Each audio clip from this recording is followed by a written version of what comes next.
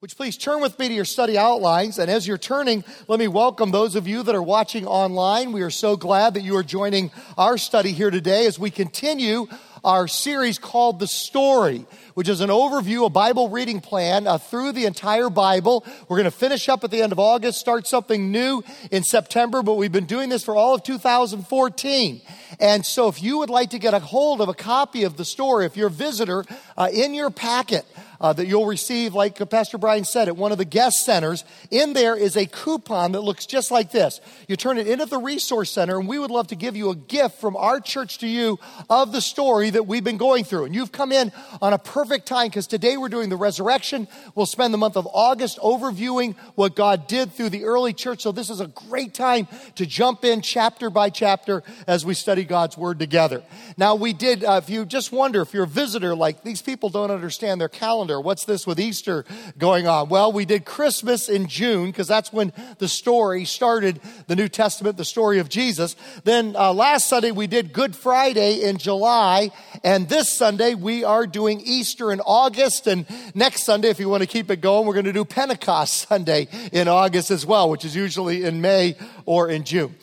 Now, this last week I heard a statistic that in some ways didn't surprise me, and in another way very much surprised me. It said that 84% of non-church attenders believe in the resurrection of Jesus Christ. Now, if that was church attenders, I'd say, okay, I get that. But 84% of non-churchgoers still believe that Jesus rose from the grave. Now, let me tell you why that doesn't surprise me, because there's overwhelming evidence, possibly more than for any event in human history, over 500 eyewitnesses seen in a variety of situations over a period of time. It caused a 180-degree turn in history. Here we see, as we're going to meet in a moment, 11 disheartened disciples all of a sudden made into world changers that conquered the Roman Empire and eventually conquered the world. And today we're in the process of seeing the gospel proclaimed in every nook and cranny throughout the world, in every language group, every ethnic group around planet Earth. And so it caused something amazing, caused this 180-degree explosion in human history. So in some ways, it's not surprising because there's overwhelming evidence for it. But another way, it's incredibly surprising. Because if you believe in the resurrection of Jesus, it changes everything. It changes. It gives you a hunger that on a muggy summer Southern California Sunday morning, you climb out of bed when you could be doing 100 other things. And you come here because you got this hunger to worship God, to study His Word, to be with other believers, to be mutually challenged and mutually encouraged. And so how in the world can you believe in the resurrection of Jesus and not have it change everything in your life? So in some ways, it's not surprising because of the overwhelming evidence.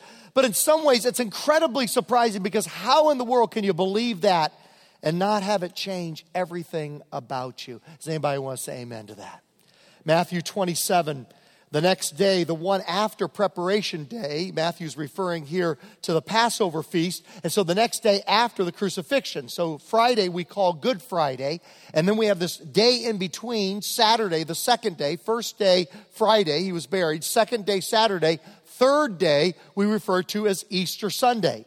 The next Sunday, the day after preparation day, the chief priests and the Pharisees went to Pilate.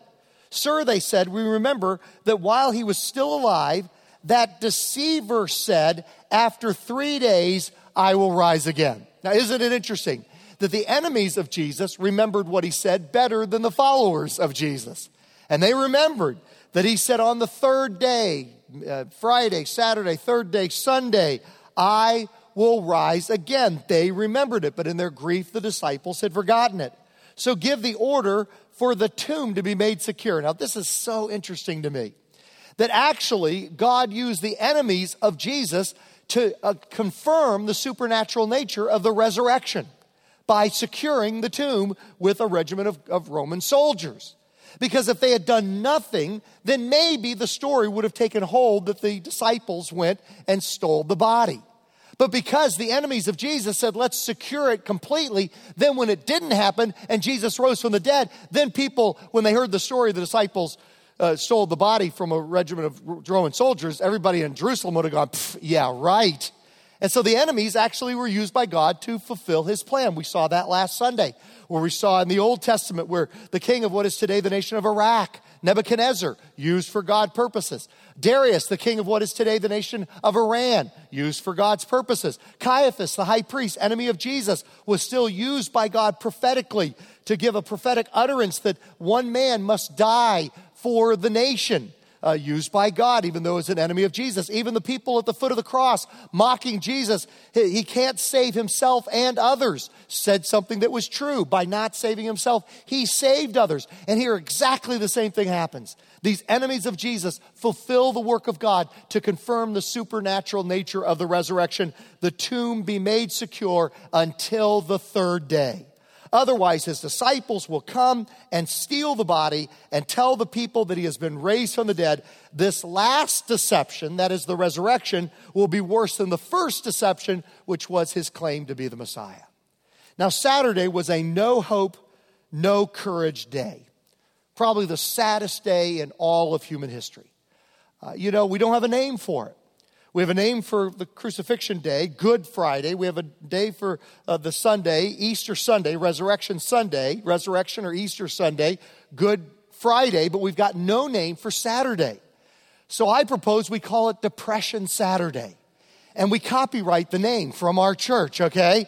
Something makes me think it's just not going to catch on like the others, I think. But at any rate, we have Good Friday, Depression Saturday, followed by Easter Sunday. While Jesus' opponents celebrated his death, his disciples are hiding in fear that they too are going to be put on a cross. The disciples gather behind closed doors out of their fear. They don't trust or remember or trust Jesus' promises of a resurrection. Jesus said in Mark 8:21, he said to them, "Do you still not understand? Do you still not understand?" Now, he's talking about all of his miracles in that context, but certainly applies to what he tells them in the next chapter. Mark 9, verse 31. He said to them, "The Son of Man is going to be delivered into the hands of men. They will kill him, and after 3 days he will rise." Now, the women disciples, as they come to the tomb that morning, did not intend to celebrate Jesus' resurrection body. They had that was the furthest thing from their minds. They came to embalm a dead body. They came to the tomb from an embalming, not for a resurrecting. Mark chapter 16, verse 2. Very early on the first day of the week, that is Sunday. And that's why for 2,000 years, Christians, instead of worshiping on Saturday, now we worship on the Lord's Day. Okay, instead of Saturday, the Sabbath, we worship on the Lord's Day. Really, every Sunday is Easter Sunday. Not just August 3rd because it's part of the story. Not just whenever we celebrate Easter in the spring. Actually, every Sunday is a celebration of the resurrection of Jesus. It's why we changed our worship day to the first day of the week. Very early, on the first day of the week, Sunday, just after sunrise, they were on their way to the tomb and they asked each other, who will roll the stone away from the entrance of the tomb? Why? For a resurrection? No, to embalm the body. Next page of your study outline. Sunday, Resurrection Day, is a day of eternal love, life, and hope. Mary Magdalene comes to Jesus' tomb, and she's stuck in a Saturday state of mind. So really, that's our choice. Even though we've been saved, and Mary Magdalene had been delivered from 7 demons, and 7 in the Bible is the number of fulfillment. And so it means she was completely demon-possessed. Everything about her was oriented towards Satan. And then she was delivered by Jesus, and now she is radically saved. But even though she is saved, she is still in a Saturday state of mind. And boy, that describes us a lot of the time, doesn't it? We're saved. We follow the resurrected Jesus, and yet we live as if we're still defeated. We live as if we don't recognize the power that is still available for us and that lives within us. And so even though she is saved, she comes to the tomb in a Saturday state of mind. John 20, verse 11. Now Mary stood outside the tomb crying. And as she wept, she bent over to look into the tomb and saw 2 angels in white seated where Jesus' body had been, one at the head and the other at the foot. They asked her, "Woman, why are you crying?" "They have taken my Lord away," she said, "and I don't know where they have put him." At this, she turned around and saw Jesus standing there, but she did not realize that it was Jesus. He asked her, "Woman, why are you crying? Who is it that you're looking for?" Thinking he was the gardener. I remember when I went to Homer Baptist, a little country church in central New York, and my predecessor, 3 pastors before me, had preached a sermon that they still talked about 3 pastors later. I mean, that must have been some sermon. And the title of it was, "What if he had been the gardener? What if it had been the gardener?" And the difference the resurrection makes, and what would happen if there had been no resurrection. And they still talked about that sermon. What if he had been the gardener? Thinking he was the gardener, she said, "Sir, if you have carried him away, tell me where you have put him, and I will get him." And Jesus said to her one word, "Mary." Isn't that something? In her grief, she just was in a lack of faith state. She couldn't remember the promises of Jesus. She was so grief-stricken. I mean, she describes us, doesn't it? Sometimes we get so beaten down by life. You're going through a round of chemotherapy, or you're going through a heartbreaking situation in your family, or work is tough right now, and you got a difficult boss, and I don't know what it is for you, but we get so beaten down in life that we just can't recognize Jesus and working within our life. And then he speaks her name. And when she hears her name as said by Jesus, as she had heard it before, all of a sudden, she recognizes who it is. Max Lucado writes, Jesus could have given Mary Magdalene the stars, for he owned every one of them. He could have entrusted her with power because all authority had been given to him. He could have given her the ability to do great works, for he had just defeated hell and death. But when it came time to honor this devoted servant who was the only one still calling him Lord, what Jesus did was this. He gave her himself. He called her by name. Last night before I went to bed, I was just reading a commentary by J. Vernon McGee on this passage. And he actually believes that when we will be resurrected, it'll be by Jesus calling our name. He will call us name by name, and we will be resurrected into our new resurrection bodies. And I don't know if that's true or not, but isn't it an awesome thought that when you die, the next thing you'll hear is your name? Bill, Joanne, Glenn, Mary, Jose, whatever your name is, you will hear Jesus say your name. Just like he did to Lazarus at Lazarus' tomb. Lazarus, your name, fill in the blanks, come forth. And the next thing you'll hear after you close your eyes in death is Jesus speaking your name. And so he says to her, Mary. She turned toward him and cried out in Aramaic, Rabboni, which means teacher. Jesus said, do not hold on to me, for I have not yet ascended to the Father. And actually, this verse is a bit of a mystery. We're not 100% sure what exactly is going on here. This word to hold on to or to touch is from the Greek word haptomai, which is well translated here in the NIV. Sometimes it's translated as touch, but really it carries with it the idea to grab a hold of. Not merely to touch somebody, but to grab them, to hold on to them. And so I like the English translation here, do not hold on to me. And really what's going on here is he eventually is in the process of ascending to his resurrection body. And the main point here is it's not going to go back to the way it was before in the relationships with the disciples. And she thinks, well, now that he's back, it's just going to go back to the way it was before Good Friday. That's what she thought. They says, no, it's a whole new reality. And I know you want to hold on to me, but actually I'm going to give you something even better than my tangible presence. And that's what we're going to study next Sunday, which is the day of Pentecost and the giving of the Holy Spirit.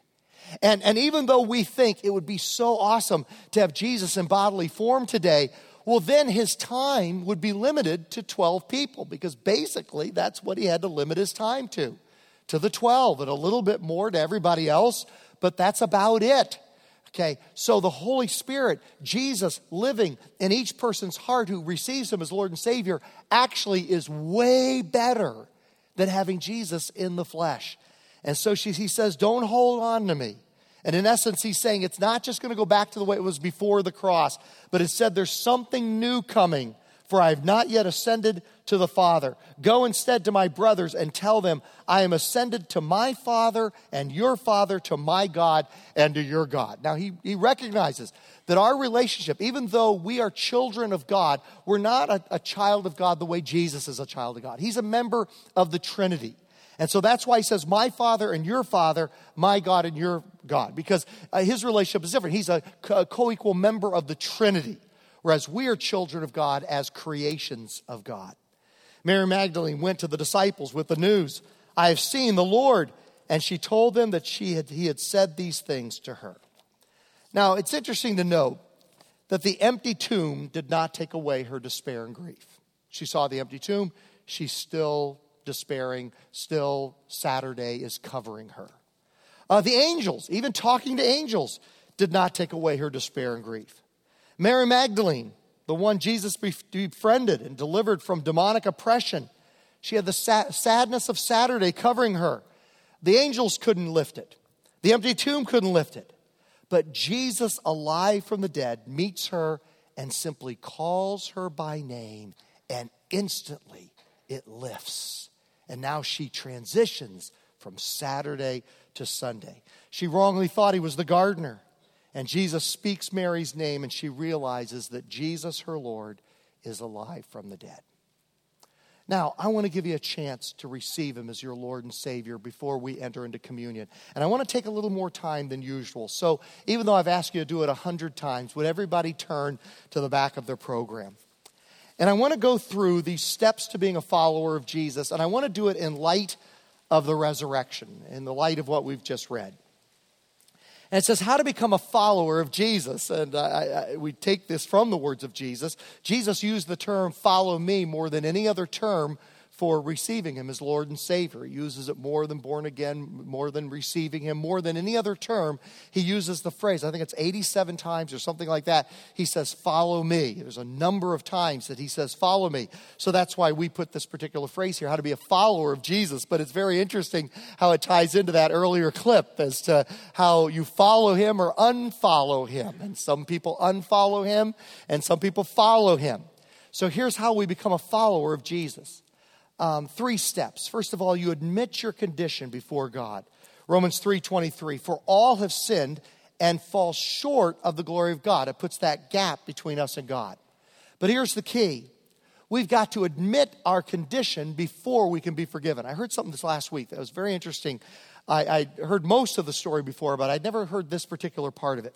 President Richard Nixon, after Watergate and after his resignation, his successor, President Gerald Ford, gave him a pardon. Now, we've probably all heard that. But maybe you've heard this before, but I had never heard this before. Do you know that President Nixon, at that point, ex-President Nixon, held on to the pardon for a number of days trying to figure out if he was going to accept it or not? Because you see, to accept the pardon is to admit guilt. And he actually struggled with whether he wanted to receive the pardon. It was delivered to him, but did he want to receive it or not? Because the only way you get a pardon, you receive a pardon, is by admitting that you did something wrong that needed to be pardoned. And the same thing is true for us, is that we have to admit our condition before God in order to be pardoned. We have to acknowledge all have sinned and that I'm included in all and fall short of the glory of God. B, believe that Jesus is God's only solution to that condition. Romans 6:23, for the wages, the result of sin is spiritual death, physical death and spiritual death, but the gift of God is eternal life in Christ Jesus our Lord. Now I encourage you, as a little bit of a homework assignment, before you go to bed this evening or maybe this afternoon when you get home from church, read 1 Corinthians chapter 15. It's called the resurrection chapter by Paul about the resurrection. I encourage you to read the whole chapter, 1 Corinthians 15. But let me read you a few verses from it. He says towards the middle of the passage, he said, if the dead are not raised, okay, if the resurrection didn't happen, let us eat and drink, for tomorrow we die. Do you know that's in the Bible? Just taken out of context. What does the Bible teach? eat and drink, tomorrow we die. Yeah, okay. But that's if the resurrection didn't happen. If the resurrection, you've heard me say this many times, if the resurrection didn't happen, we're just a random group of cells experiencing random chance. And we're just organized dirt, raising children that are organized dirt until we turn into dirt, and they continue to eat and drink until they turn into dirt, hopefully having some other kids that will eat and drink until they turn into dirt. Aren't you glad you came to church today? But that's the good news. That's why you did come today. Because we are not just organized dirt, worm food, eat and drink for tomorrow we die. It's not just a series of meals until we die. Because he says earlier, if only for this life we have hope in Christ, we are of all people most to be pitied. But Christ has indeed been raised from the dead, the first fruits of those who have fallen asleep. For since death came through a man, the resurrection of the dead also comes through a man. For as in Adam all die, so in Christ all will be made alive. And so it gives us a purpose. There's our favorite word again, a purpose for living. It makes life significant, meaningful, and it lets us know we have the hope of eternal life as well. C, choose to follow Christ as your Savior and Lord. Jesus said, I tell you, whoever hears my word and believes him who sent me has eternal life and will not be judged, but has crossed over from death to life. Because Jesus crossed from from life to death and back to life again, he's opened the passageway for us to do the same. To cross over one day, if Jesus doesn't return in our lifetime, to cross over from life to death, but then to cross from death back to life once again. He's made the passageway for that to happen by his resurrection. During the Middle Ages, the most coveted thing during a certain time in the Middle Ages was a water route from Europe to Asia. You would make your country rich if you could find such a route, because the Mediterranean Sea was hotly contested waters, and then you'd have to cross the Arabian Peninsula, cross the desert there, the Arabian Desert, and so everybody wanted a sea route, completely sea, around the tip of Africa, from Europe, around the tip of Africa to Asia. But nobody could do it. It was considered impossible. Around the tip of Africa, many ships were destroyed. Hundreds, if not thousands, of sailors lost their lives attempting that, to the point where sailors referred to the cape, the tip around Africa, as the Cape of Storms, which was considered impossible to pass through. And then a courageous sea captain by the name of Vasco da Gama, a Portuguese sea captain, he successfully did it in 1498. He sailed from Lisbon, Portugal, around the tip of Africa to Calcutta, India, and back once again. And so eventually, after he showed the way it could be done, they changed the name of the cape around the tip of Africa from the Cape of Storms to the Cape of Good Hope. And that's what Jesus did for us. When he conquered death, when he navigated from life to death and back to life once again, now no longer does death need to be the Cape of Storms. Our death can be the Cape of Good Hope. And I want to give you the chance to claim that hope right here, right now. I'm going to pray this prayer out loud, and I invite you to pray it silently as I pray out loud. Dear God, thank you for sending your Son, Jesus Christ, to earth. I believe Jesus was who he said he was, and he proved it by rising from death. I want to discover and begin following your plan and purpose for my life. I want to get to know you personally. Thank you, Jesus Christ, for dying for me and forgiving all my sins. I receive you as my Lord and Savior. Thank you for your free gift of eternal life. And all God's family said, amen. Now, if you prayed that prayer today, we've got a gift that we would love to give from our church to you. It's at the guest tables that Pastor Brian was talking about earlier. There's one on the south side of the lobby, one on the north side of the lobby. And it just no obligation. Just pick up this packet as resources to help you in your walk with God. If you'd like to talk to somebody, there's somebody after the service that's there to talk to you. But if you'd rather just go by and pick up this packet and take it home, this is a gift from us to you that we'd love to give you on this momentous occasion within your life. And you're also welcome to share the Lord's Supper with us. If you've prayed that prayer or something like it in the past, or if you prayed that prayer today, you are very welcome to show publicly that you're a follower of Jesus by taking the bread that represents his body and the cup that represents his blood shed for us on the cross. So as we prepare our hearts to receive the Lord's Supper, let's just watch this as we prepare.